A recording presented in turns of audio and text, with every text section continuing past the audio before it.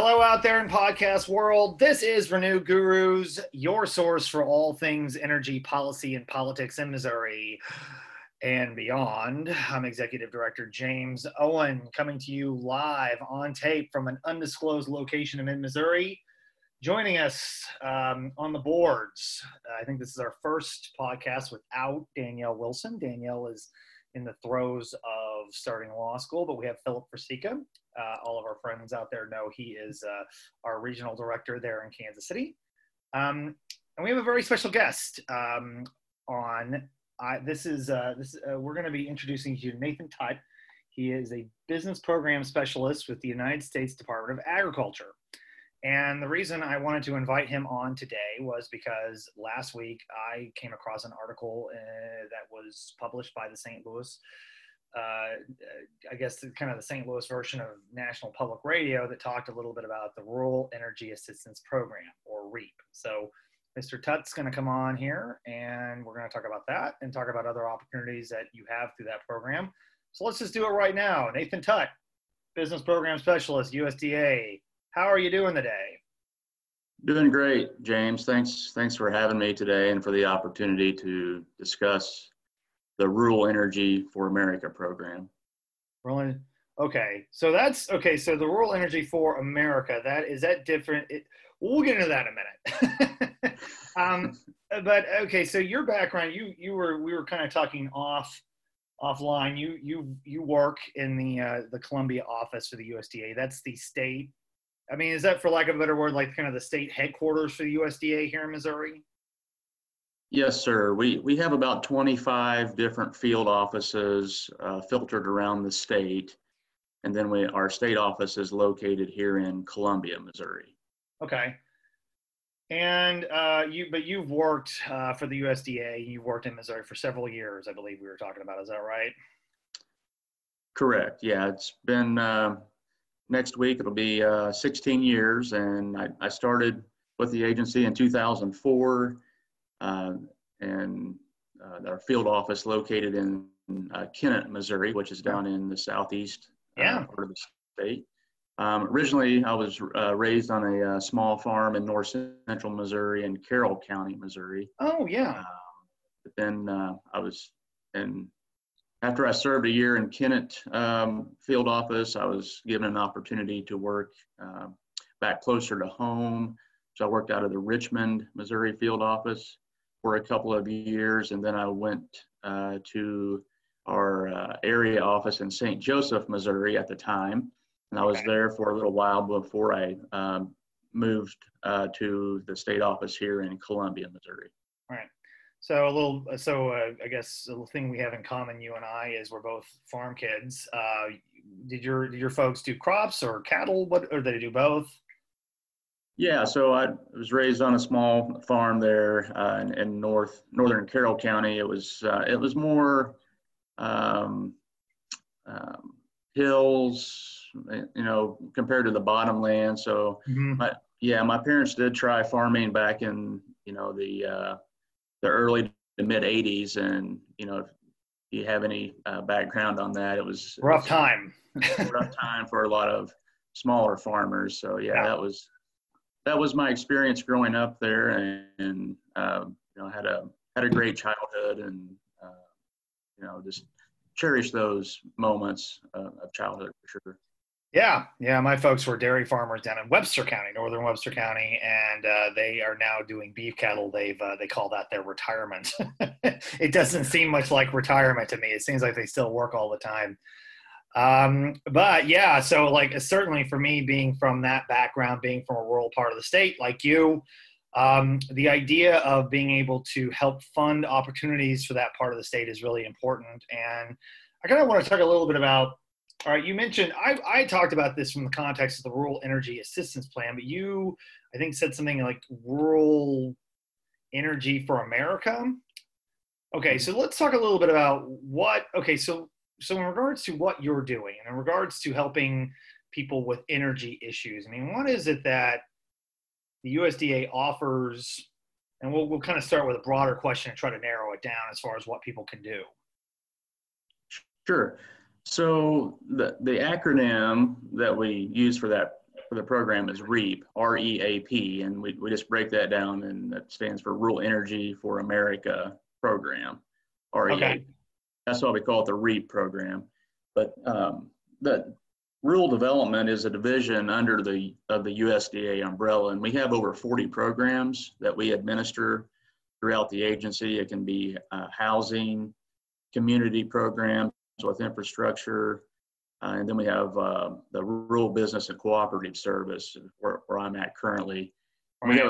We have about a dozen different programs that we administer under the Business Program Division, and one of those programs is the Rural Energy for America program. Okay. In that program, we offer financial assistance in the form of either grants and/or loans. Okay. And in order to qualify, you either have to be an ag producer, meaning at least 51% of your income is generated by ag production, or a small business located in a rural area. Mm-hmm. Now, we have a link on our website for small business owners that they can go to, and they can simply enter their physical location of where their small business is located, and then that will tell you whether it qualifies for this program or not. Okay. Since we're called rural development, majority of our programs have to be in what we call a, quote, rural area. Right. Okay. With that said, we define the term rural as communities with a population of 50,000 or less. That's based on the 2010 census data. So when you look at the metropolitan areas around the state, there are some areas that would not qualify for small businesses, right. Such as Kansas City, St. Joseph, Columbia, right. St. Louis, Springfield, and then Joplin. Right. Those are the kind of the pockets in the state that would not really qualify for small businesses that would be interested in applying for this program. However, with that said, you know, there are some pockets in and around those metropolitan areas that would qualify. So I would just encourage anyone that's interested to just go to the website and enter that address and see if it qualifies, or they can give myself or any one of our staff members a call, and we can walk them through that process. Right. So, like, for example, like, say if you lived in Greene County, which is, where Springfield is, and that's larger than 50,000 people. But if you lived in, like, say, northern Greene County near a town like Fairgrove, which has only got 1,500 people living there, that might make you potentially eligible for something like this. Safe to say? Yes, that is correct. Now, you're in the Kansas City area, is that correct? Oh, that's where Philip is. Well, we're in Columbia. We're actually okay. Yeah, we're actually in the state. Yeah, so for the Kansas City area, I kind of know some general boundaries. Like for the Kansas City area, if you're like Platte City, Smithville, Kearney, and North, those all qualify. Mm-hmm. Then coming around to the east, like Grain Valley and east will typically qualify, and then coming down to the south. Harrisonville and Peculiar qualify. Raymore is when you start getting into areas that we're limited there. Sure. But that's the Kansas City market. So when we talk about it, whether you're running a farm as defined by this, you're running a small business in one of these rural areas. I mean, what precisely is it that people are, what kind of projects, what kind of opportunities are people going to have going to be able to look at as far as what they can do to, like, help with their energy issues? Sure. So in the form of our financial assistance on the grant side, a small business owner or an ag producer, if they think that, that they're looking at ways to decrease their energy load, this grant opportunity is one opportunity. The grant is up to 25% of the total project cost. Right. Okay. Now, that grant it's not a guarantee. It's just an opportunity to compete for whatever amount of funding that we have available. Okay. Mm-hmm. The program is a national program, and just to give you some rough numbers, on a national level, we've got about $500 million available in guaranteed loan monies. Okay. And about 40 million available in grant funding. Sure. Okay. So going back to the grant side, the phrase that I like to tell people that are interested in applying is apply before you buy. So as long as we have your application on hand, you can go ahead and start and finish that project if they need to get moving on it for other financial incentives, such as the federal tax credit or local utility rebates. But as long as we have the application on hand first, they can go ahead and start and finish that project and still be eligible to compete for that grant funding competition, which usually takes place after the first of the calendar year. Yeah. Okay. Because we run on a fiscal year here at the federal level, and it's October 1 through September 30th. So there's a little bit of timing in play on, we typically don't receive our grant allocation until around February and March of every year. Right. Okay. Yeah. And in looking at the website for this program, I noticed that, you don't even need to like apply for the loan. If you have the 75% of funds that can complement the 25% grant, that also makes you eligible, right? That is true. Okay. Yeah, we typically receive a copy of their bank statement or a letter from their bank or lender saying that they have that 75% readily available for the program. So yeah, so there's a lot of options under this. And as far as like what this can fund, I mean, I know the website also talks about this a little bit, that this can fund solar projects, small scale wind, energy efficiency. I think there's also some methane and biofuel opportunities there too. Are there any other things that this covers or would potentially cover? Yeah, anything that can reduce their energy cost.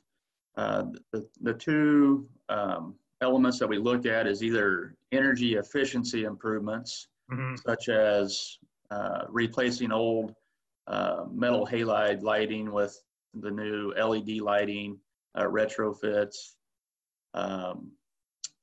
new insulation, windows, doors. One thing we've assisted several farmers or ag producers here in the state of Missouri for the past several years have been replacing older grain drying equipment with the more energy efficient systems. Right. So we've awarded several grants over the past several years with grain drying systems. So that's on the energy efficiency improvement side. The other side is the renewable side. So solar, geothermal, wind, some hydro. We don't see a lot of hydro projects here in Missouri, but that's another another opportunity. It is a national program, so sure, we see that across the nation. But yeah, those are just some few examples. Each applicant, whether they're a farmer or a business owner, can apply for one of each of those systems if they are interested. So they could apply for one, a lighting project and a solar project if they needed to. Do you try to encourage people to do both? Because it seems to me like, I mean, for us, even though our name is Renew Missouri, I mean, we are always encouraging the first thing people should do is engage in energy efficiency. We think that's the best kind of renewable energy. I mean, it always makes sense to us that even if you're going to do solar or do wind or do any of these kind of additions to your business or to your residence, that you're also making sure that you're not using as much power. Is that something you all encourage people to do? Well, we would encourage potential applicants to obtain an energy assessment or an audit based on their specific situation. And then once they receive the results from that, then they can make the decision on what makes the most sense for their particular their business or farm. So yeah, this gets into Once we get an application, we're going to rank and score all the applications that come in. And there's only 6 or 7 different elements that we look at. And the score sheet that we look at here in Missouri is going to be the same score sheet that you look at in Maine or California.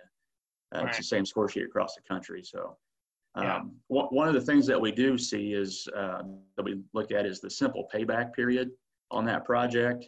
Right. And a lot of times the energy efficiency improvements, they tend to have a little bit lower payback period versus a renewable system. But that doesn't mean to say that a farmer or business would want to go after a renewable project as well. Yeah. Yeah. So, I mean, I know you mentioned something about doing kind of an audit or kind of doing some sort of assessment. Is that required, or is that something that just is helpful for your office to process that loan application or that grant application? Is that something that you're looking at, like what the ultimate value would be in the long term for that as far as an energy reduction cost?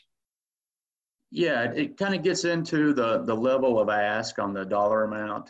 Mm-hmm. So we have 3 different application templates on the grant side, and there's 3 different tiers. So the first tier are for projects that have a total cost of $80,000 and less. Right. So you do the math on that, you get up to a 25% grant on that. They could be looking at a $20,000 grant or less, okay, on a total project cost of $80,000. So with total cost of $80,000 or less, they can supply an energy assessment, and those results can be supplied by the actual energy, the vendor for the contractor. Okay. Yeah. And then once we get into the larger dollar amounts, like the next tier for projects between 80,000 and 200, and then the third application template are for projects that exceed 200,000. And then once we get into those dollar amounts, we're going to want to see an actual energy audit from a certified company. So yeah, and so with kind of, that was a question I had when you're talking about these. You said apply before you buy. Do you have do these people that apply for this, do they have like someone they're working with, like a solar installer or like an energy contractor? Do they already have that set up? Do you try to assist them with trying to find resources like that? How does that normally go for people applying? Well, it just depends. We see both sides. I mean, a lot of times people will see an article about the program and then give us a call, and then we'll walk them through the process, and then we can get them set up with a grant writer that's familiar with doing, this process every day, or we can walk them through it if they have the time and interest to do it. The application is not that terribly lengthy. It's only 8 or 9 pages. Okay. And then there are about 4 or 5 additional forms to complete. But that's, that's it in a nutshell in the application. But here again, if that, farmer or small business owner, they may not have the time, to devote to it. They're focusing on their own operations, and they're saying, yeah, this sounds like a great opportunity, but I think I might be better suited to work with someone that's doing this, on a daily basis across the country. And when we can get them in touch with those people, and we have relationships with those folks. So. Mm-hmm. You also talked about this interacting with other incentives and other programs. I mean, I know there are utility companies out there that have energy efficiency rebates and have energy efficiency opportunities. I mean, how much does your office interact with the utility companies, like a rural electric cooperative, or certainly I know that Ameren and Evergy have service territory in rural areas? I mean, do you work directly with the utilities, or is that something you kind of leave to the applicant? Yeah, it's not something that we work, I would say, directly with, but the additional incentives or rebates, those can be stacked on top of our federal grant as well, and not hinder the application or scoring process. there's been several business owners and farmers that have been able to capitalize on, those some healthy rebates from the utility providers, especially about 4 or 5 years ago.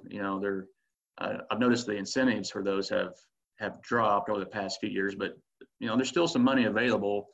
And like I said, that they can stack that on top of our grant to make the project more palatable for them. Mm-hmm. So when you talk about, do you have any numbers? And I probably didn't ask this in advance. How many people are taking advantage of something like this in Missouri? How many applications do you get? How many of those are successful? What are some of those numbers? Yeah, that's a good question. The program, the REAP program was hatched about 15 years ago. And, since then there has been money every year in the program. Now that dollar amount fluctuates. This year, our allocation of grant monies was $1.4 million. Okay. Mm-hmm. As far as the number of applications that we received, it was just under 100 this year. Okay. And then we have funded, I would say, about 75 of those so far. And we have a couple additional rounds of funding to get through here in August and September before our fiscal year ends. So there's a chance that we might get every application that came through selected on that grant program. Okay.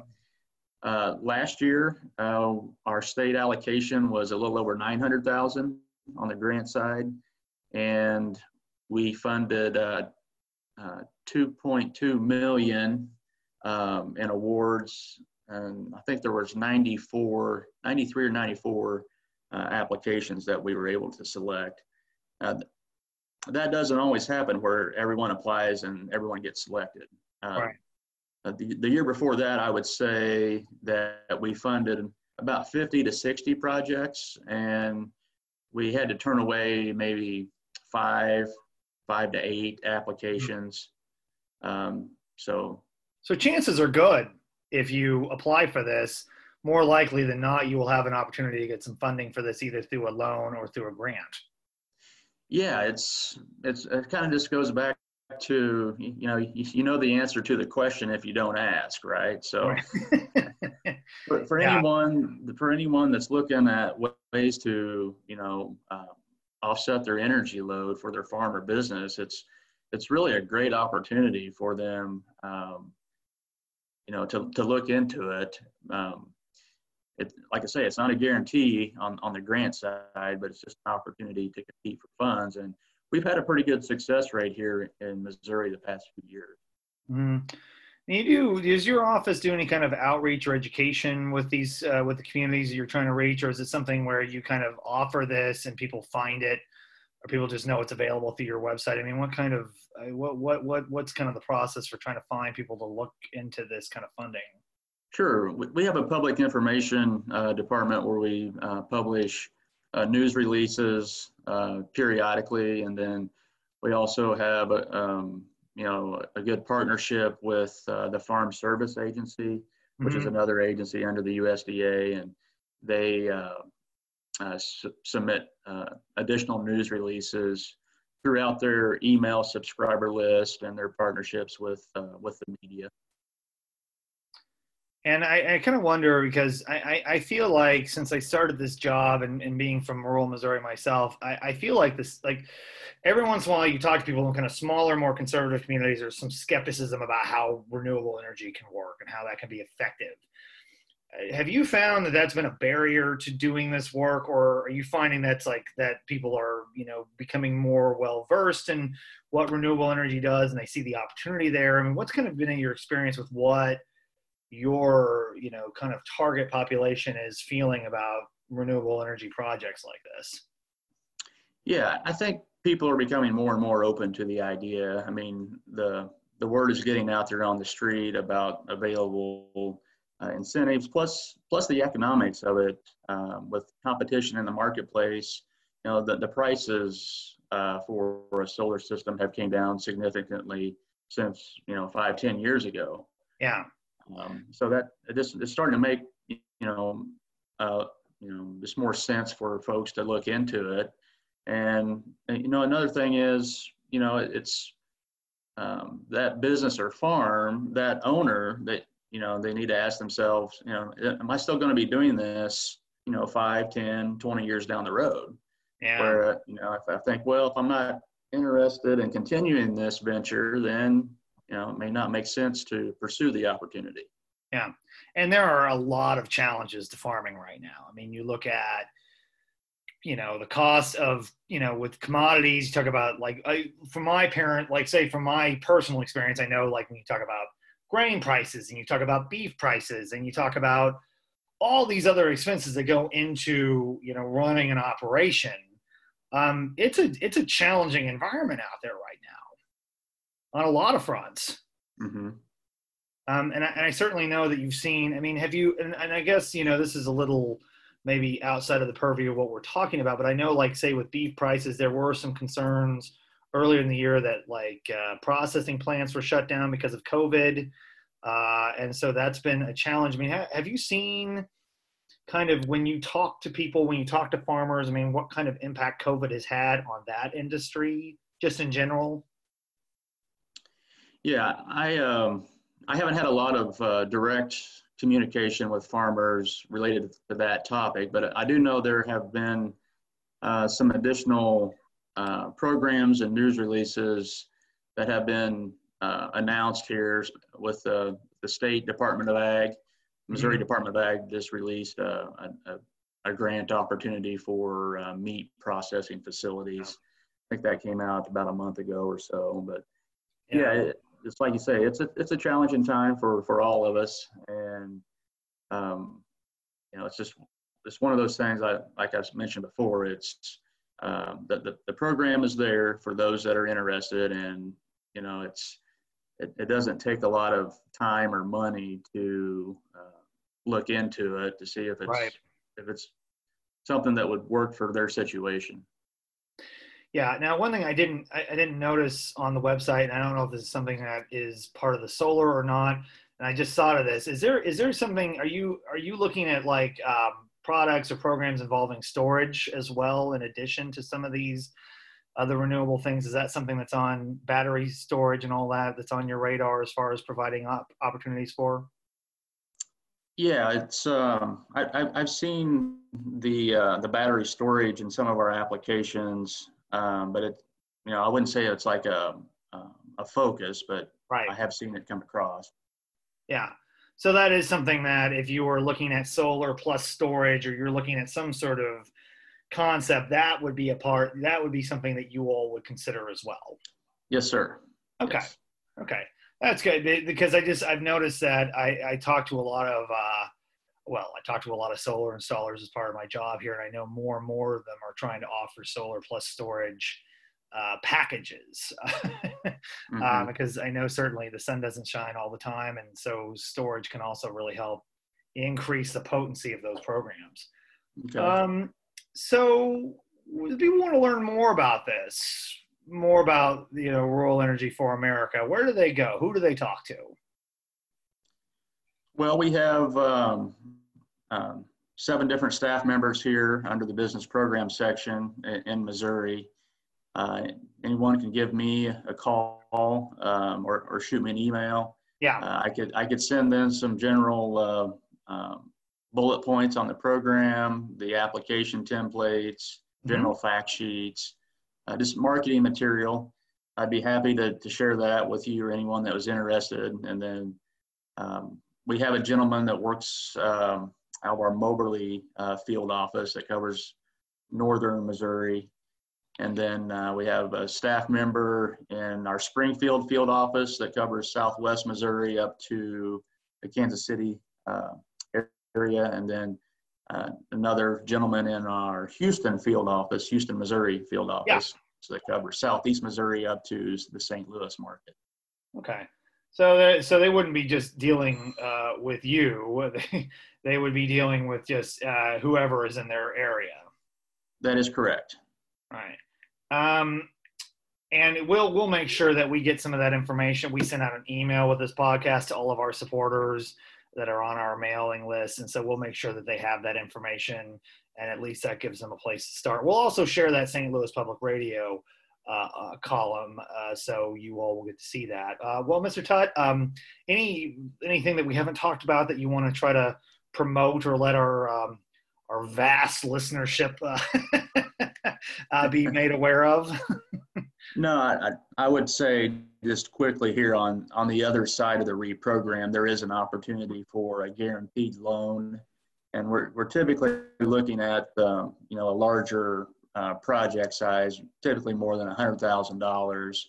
So if someone's looking at at needing financing, we do have that guaranteed loan program available, and it's lender driven. So we would receive the application from that ag producer or small business owner's bank or lender, and then those applications actually compete on a monthly cycle because the money there is like 500 million nationwide. So we oh wow, there's a lot more money available in that program versus the grant side.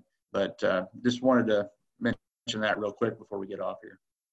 And I guess just kind of made me think, as far as like the interest rates on those loans, I know you just got done talking about kind of a larger project loan, and I know we talked about some smaller versions. How are the interest rates set on that? That's negotiated between the applicant and their lender. They can be fixed or variable, but again, that's going to be negotiated between the applicant and their lender. Okay. So that you would be working with a bank, and that would be how this money is processed. That is correct.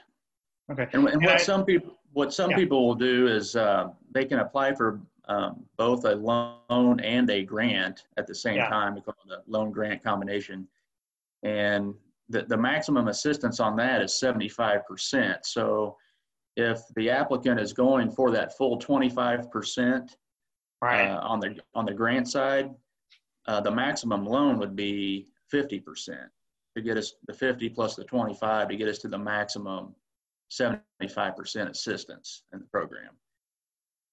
So for example, if you're looking at a $200,000 project and they want to go after the full 25% on the grants, $50,000, our maximum loan on the REAP side would be $100,000. Okay. So, and then we would not be able to approve that loan until we found out if they got the grant or not. So there's an element of timing there. It kind of gets back to what's more important to the applicant. Is the grant more important to me, or do I need to get moving on this sooner than later? Because the loan can't be approved until we find out if they get the grant, and that's if they ask for both a grant and a loan. Now, if they're just asking for strictly a loan, we make those on a monthly cycle. I see. Okay. And this is just another thing I thought of. That loan's going to have a security interest behind it. You're going to have that attached to some property. Yes, sir. Sorry, that's the boring lawyer in me. It's going to ask that question. Nathan Tutt, USDA Business Program Specialist. Thank you for your time, and we appreciate you sharing your knowledge and your background and the details about this program. We appreciate it. Yeah, absolutely. Thanks for having me. And like I say, you can have anyone give me a call anytime or shoot me an email, and I'll get the information out to you as soon as I can. We'll get it to them. And we just want to thank our audience as well. We want to thank you for your support. We want you to know that if you like what you hear on Renew Gurus, subscribe to us on any of your major podcasting platforms. Write a positive review. Negative reviews don't do us any good.